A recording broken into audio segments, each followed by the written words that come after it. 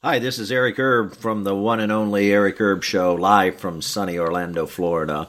In today's top headlines, the Fed raises rates, demonstrating confidence in the health of the economy of the United States. This is an article from the New York Times today.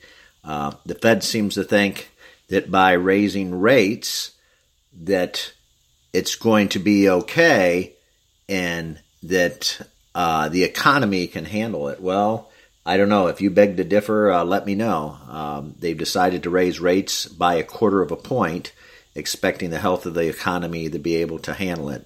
So this should be interesting. Right around Christmas time, the biggest and largest time for consumers and retailers and everybody else right now.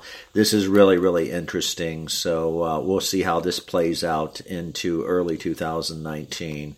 Other headlines as well in the New York Times, quoting from the New York Times, Trump has ordered full withdrawal of U.S. troops from Syria. President Trump saying ISIS was largely defeated, ordering rapid and withdrawal of all 2,000 U.S. ground troops within the next 30 days, officials said.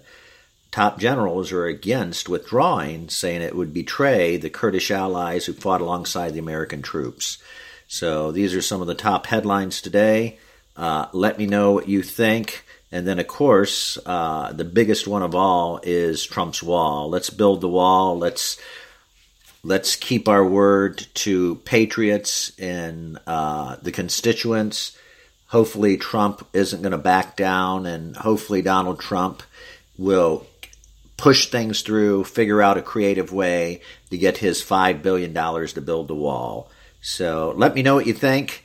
Let me know what your feelings are. You can always email me, theericerbshow.com, or go to www.theericerbshowlive.com. You can find me either way. Thank you, and you folks have a very good day. Talk to you soon. Bye.